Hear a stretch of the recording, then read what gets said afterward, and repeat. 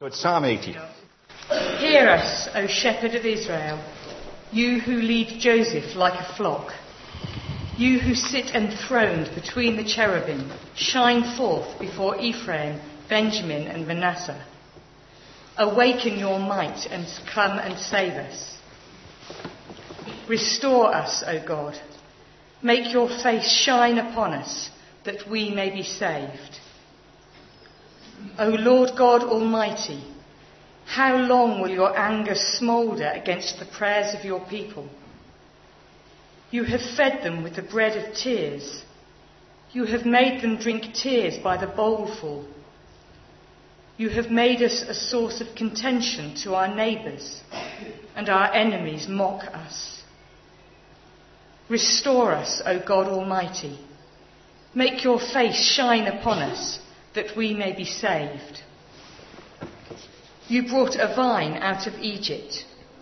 You drove out the nations and planted it. You cleared the ground for it, and it took root and filled the land. The mountains were covered with its shade, the mighty cedars with its branches. It sent out its boughs to the sea, its shoots as far as the river. Why have you broken down its walls, so that all who pass by pick its grapes? Boars from the forest ravage it, and the creatures of the field feed on it. Return to us, O God Almighty. Look down from heaven and see. Watch over this vine, the roots your right hand has planted, the son you have raised up for yourself. Your vine is cut down, it is burned with fire. At your rebuke your people perish. Let your hand rest on the man at your right hand, the Son of Man you have raised up for yourself. Then we will not turn away from you. Revive us, and we will call on your name. Restore us, O Lord God Almighty. Make your face shine upon us, that we may be saved. This is the word of the Lord. Here's a classic psalm on restoration. And please, I'd like the psalm to speak for itself, and for that reason, just keep your Bibles open in front of you.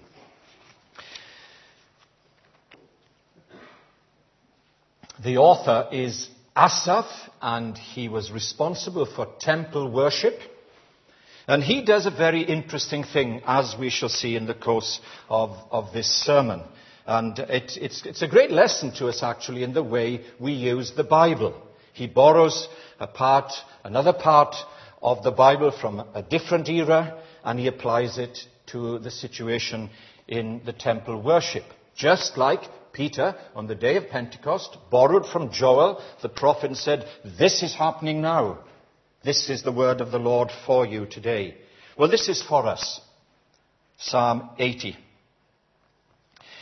It's a fascinating, if you were to have a little exercise to see how many metaphors are used in this psalm, it's quite extraordinary. And it's not an easy psalm to analyze. It's just best to let it speak for itself. So, Asaph is the author of Psalm 80. Central to his purpose is this. It's a prayer which is sung. We were singing this morning the Lord's Prayer in the course of our all-age service. It's not simply to teach us to pray. Though you look at verse 3, for example, there it is. Restore us, O God. Make your face shine upon us that we may be saved. That is quite a comprehensive prayer in verse 3. He's not simply teaching us to pray as such. He's going beyond that. But to pray in a particular way. Of course, that was the problem with the disciples when they said to Jesus, "Lord, teach us to pray as John taught his disciples." And he gave an outline, which is what we call the Lord's Prayer.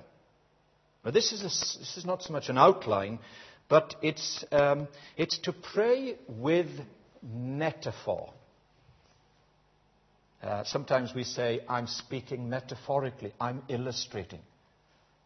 That can be a bit convoluting sometimes. Hopefully it isn't tonight. For example, look at what you make of verses 4 to 6, for instance. This is the prayer. Look at this. O Lord God Almighty, how long will your anger smolder against the prayers of your people? Well, that's easy to solve. Just stop praying. No, it's not as simple as that. And look at the illustration. It's quite horrific, really, when you think about it. You have fed them with the bread of tears.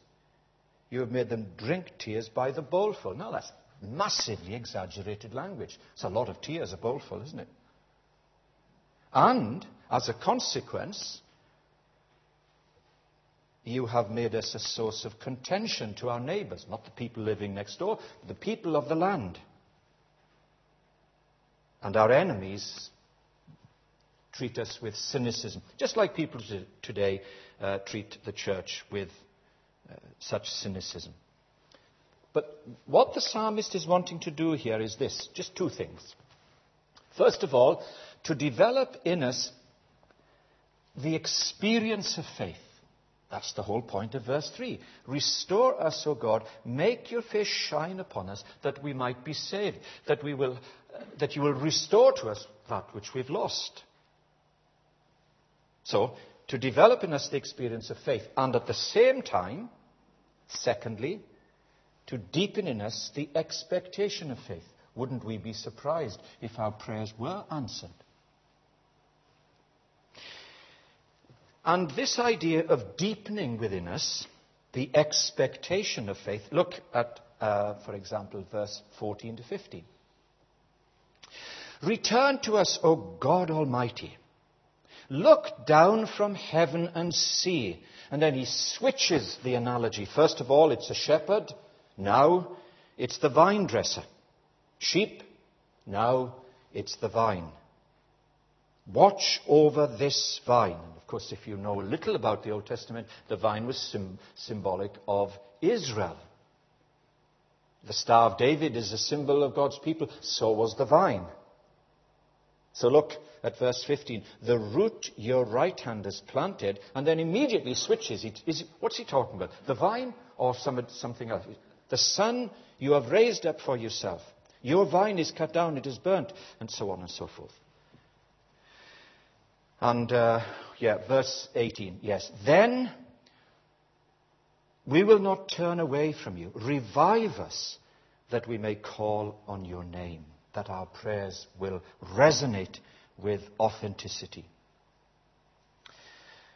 Can I use then, and this is full of illustrations, but it might help, that metaphorical speech, sorry about that, but speaking metaphorically is a little bit like cows chewing the cud, or if you are in this revolting habit of chewing gum, it's to be chewed over. When Hannah's niece used to come out to stay the weekend with us, she used to say, when we were about to have a meal, just keep telling me to eat slowly. Because all week she's busy, got little time to eat, and eating fast, a good meal becomes a habit and is gulped down. And it's a bad habit. And yet it's one that isn't intentional, it just happens. So what the psalmist is saying, look, slow down, digest this, enjoy it, take your time over a meal. We've lost, sadly, the ability to converse at meal tables. Some of our Lord's best conversations and interaction was like that. Slow down. Savor this. Think about it. Digest it. Chew it over. So then, when we're engaging with Scripture, too often we can allow ourselves to be far too quick, or we can be too analytical. It's been rightly said. It's the paralysis of analysis. In other words, the brain can dominate But here, these figures of speech call us to think a little bit more. So the psalmist does this. He uses metaphor in the same way that our Lord used parables. Beautifully illustrated this morning with the children. Why? Well, to arrest imagination. These days when the media, all you need to do is to switch on the television. You don't have to think, just look, disengage. What Jesus wanted to do was to arrest the imagination, to get us to think imaginatively. And then compelling us so that this becomes memorable. Let's just have an example of this in Luke's Gospel. Yes, turn to Luke chapter 18. See if this makes sense to you. We're comparing now the way Asaph is encouraging the temple worship to think, to slow down, to take it in a frenetic world, just like ours. So when Jesus spoke in parables, look at this quite teasing parable. Luke 18, verse 9. Don't forget, he's talking here about prayer and saying that God's not very impressed with their prayer. Well, if this actually happened or it's a parable, it's hard to say. Let's read it. So, to some who are confident in their own righteousness and look down on everybody else, Jesus told this parable. 2 men went to the temple to pray. One a Pharisee, the other a tax collector. The Pharisee stood and prayed about himself. And look at the repeat of I, me, my. It's all about me, which is the blight often of people's lives. God, I thank you that I am not like other men, robbers, evildoers, adulterers, even like this tax collector. I fast twice a week and give all that I get. But the tax collector stood at a distance, wouldn't even look up to heaven, but beat his breast and said, God, have mercy upon me, a sinner. What's the conclusion? Okay, they've both been to church. That's pretty good. Okay, the conclusion from the perspective of Jesus is this: I tell you that this man, rather than the other, went home justified before God. For everyone who exalts himself will be humbled, and he who humbles himself will be exalted. It's a prayer for restoration.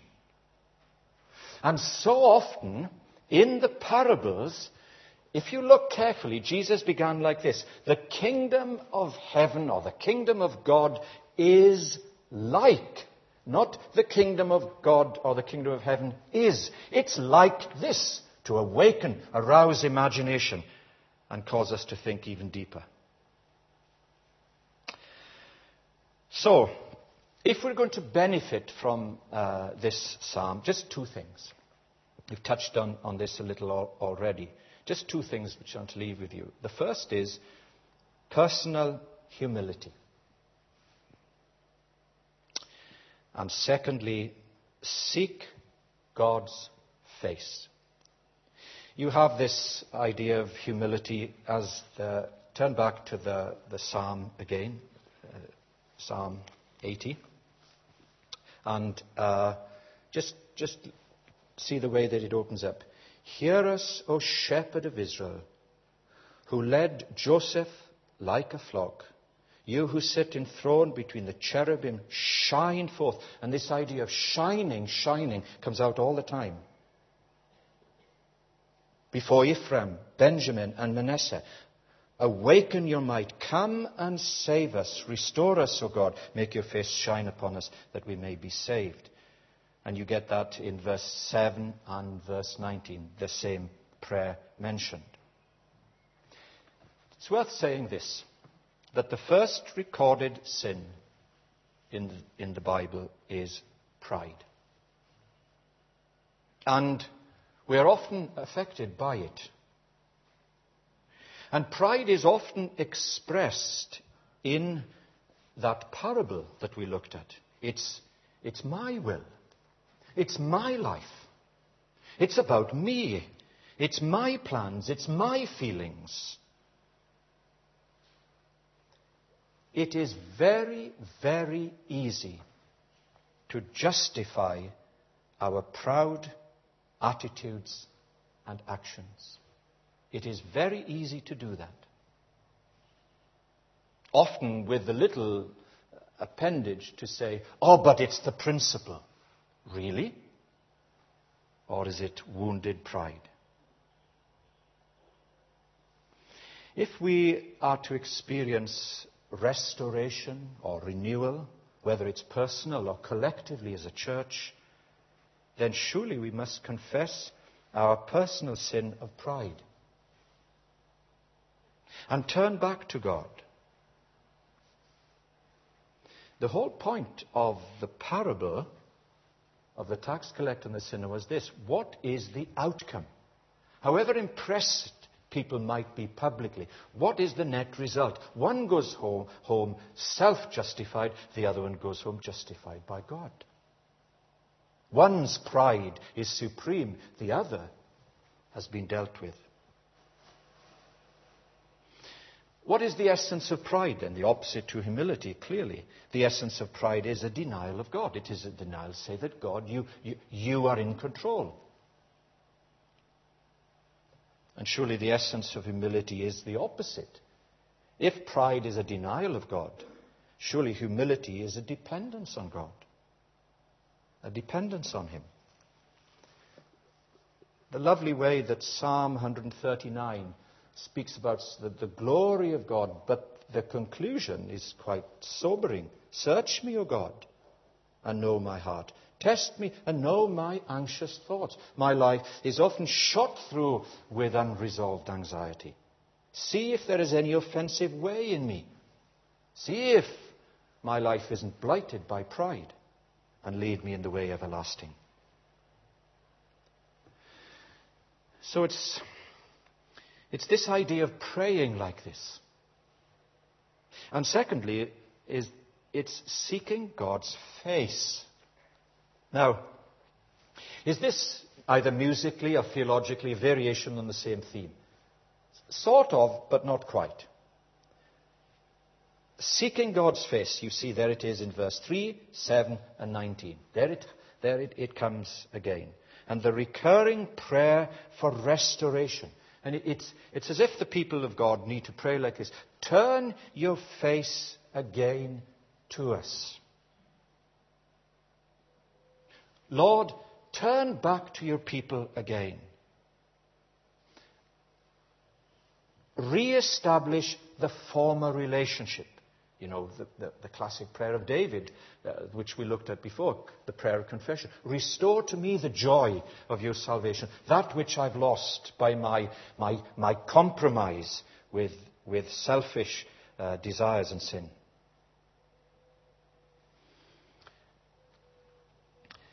Let's just stay with this for a little moment. Seeking God's face. Obviously, prayer is a petition to God. And most of us, I guess, would think that prayer, seeking God's face, are the same. Now, it's strange language to us. It is to interface. Eyeball to eyeball. To talk. To engage. Prayer surely is asking for something. Like for wisdom. Lord, give me wisdom. It's a good prayer. Or for health, because I'm experiencing sickness. Or for finance, I've got some issues, trouble. Or salvation for my loved ones. I have members of my family who don't know you. Or for our nation. Those are good prayers. Okay? It's asking for things. But when we are saying seek His face, we are not essentially asking for something. We're asking for God Himself. I want to know you. And what Asaph does, and he can connect with the people so easily, he borrows from Numbers 6, 24, 26, which we know is what's called the Aaronic blessing. It goes like this. They would have known that because as part of their regular worship, it's a bit like we use the prayer of preparation. We know it without looking. And it goes like this. The Lord bless you and keep you. The Lord make His face shine upon you. You see, he's borrowed that and he says, that's it. That's where we're at. That's what we need. Be gracious to you. Lift up the light of his countenance upon you. Look, coming close. And give you his peace. It's a great prayer. And that's what Asaph does. God wants us to enter in then to a new relationship with him. You know what it's like to perhaps quarrel with someone. And there's a strain. And somebody's got to approach and say, look, I'm really sorry. I didn't mean it that way. Can we start again? It's like that with God. God wants us to move beyond the petition stage. Ask yourself now, is your relationship with him one of asking? It's not wrong, but what sort of relationship is it that people only come to you and only ask, only want something from you? Moving from the petition stage to have an encounter, or what we would call to have communion with him, to commune with the living God. So it's more than asking for God to do something. I'm not saying that's wrong, but it's more than that. It is asking God to be with us. It's the whole point of the Christmas message, isn't it? Emmanuel, I'm with you. I'm with you. And then he says, now are you with me? Are we in this together? Asking for God's presence.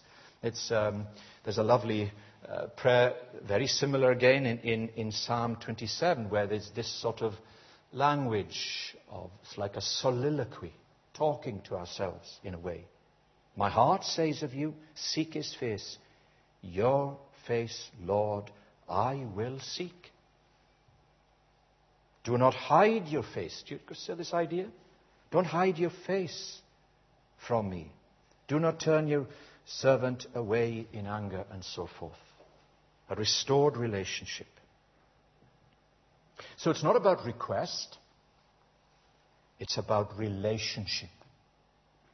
It's about a restored relationship.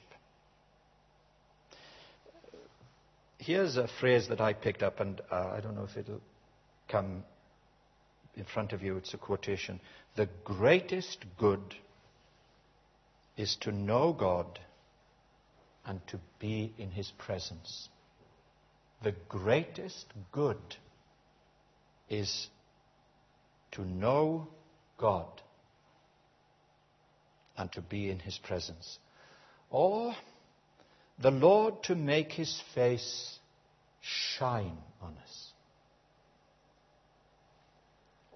The literal meaning of shine could be for the Lord to smile with favor.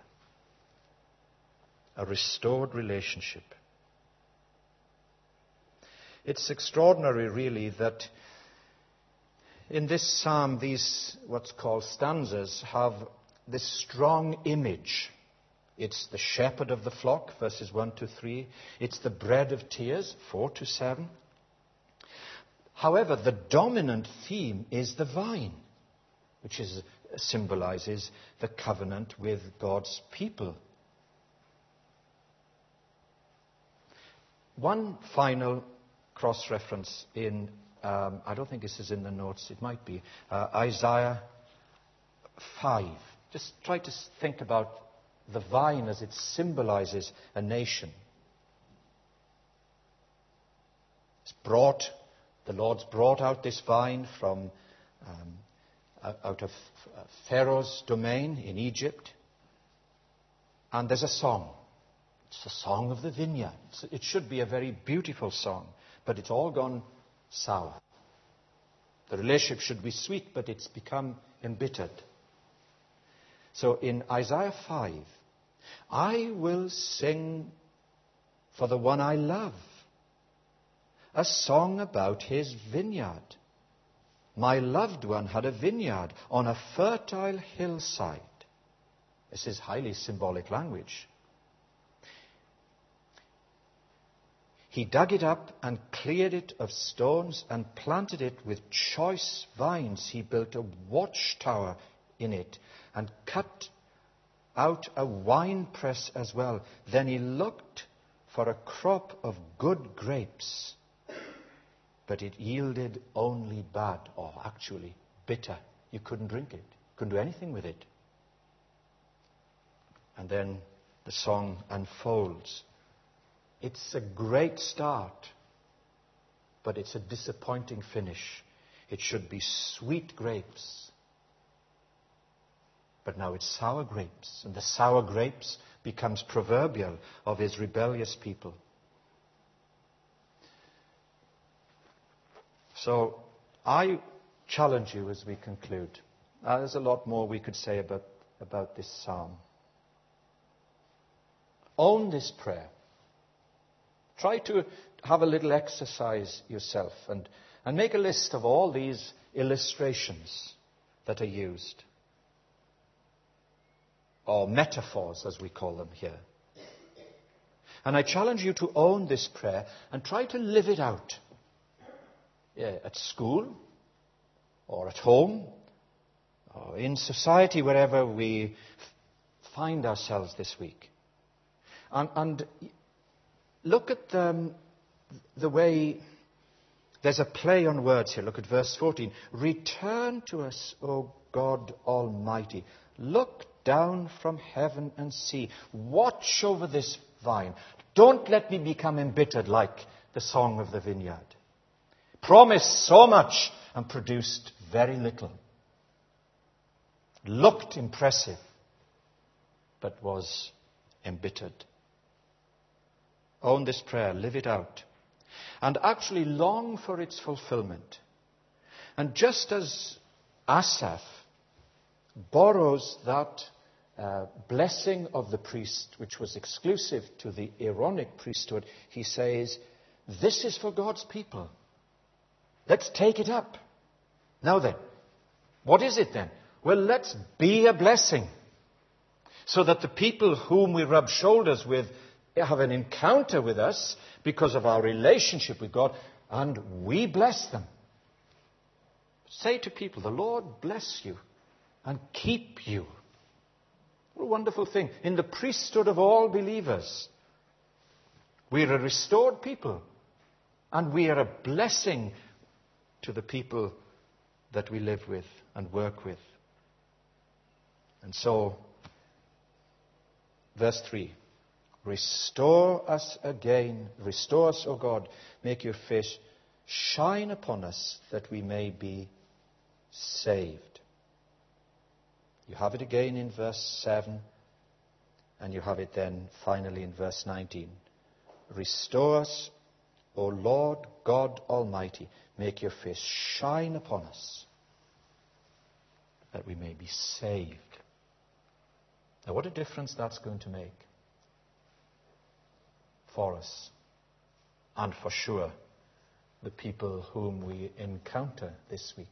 Maybe they might notice something of the blessing of God, a fresh encounter with Him that takes us into this week, knowing His smile, knowing the favor of God and His blessing. We're going to pray before we sing our final hymn. Let's do that.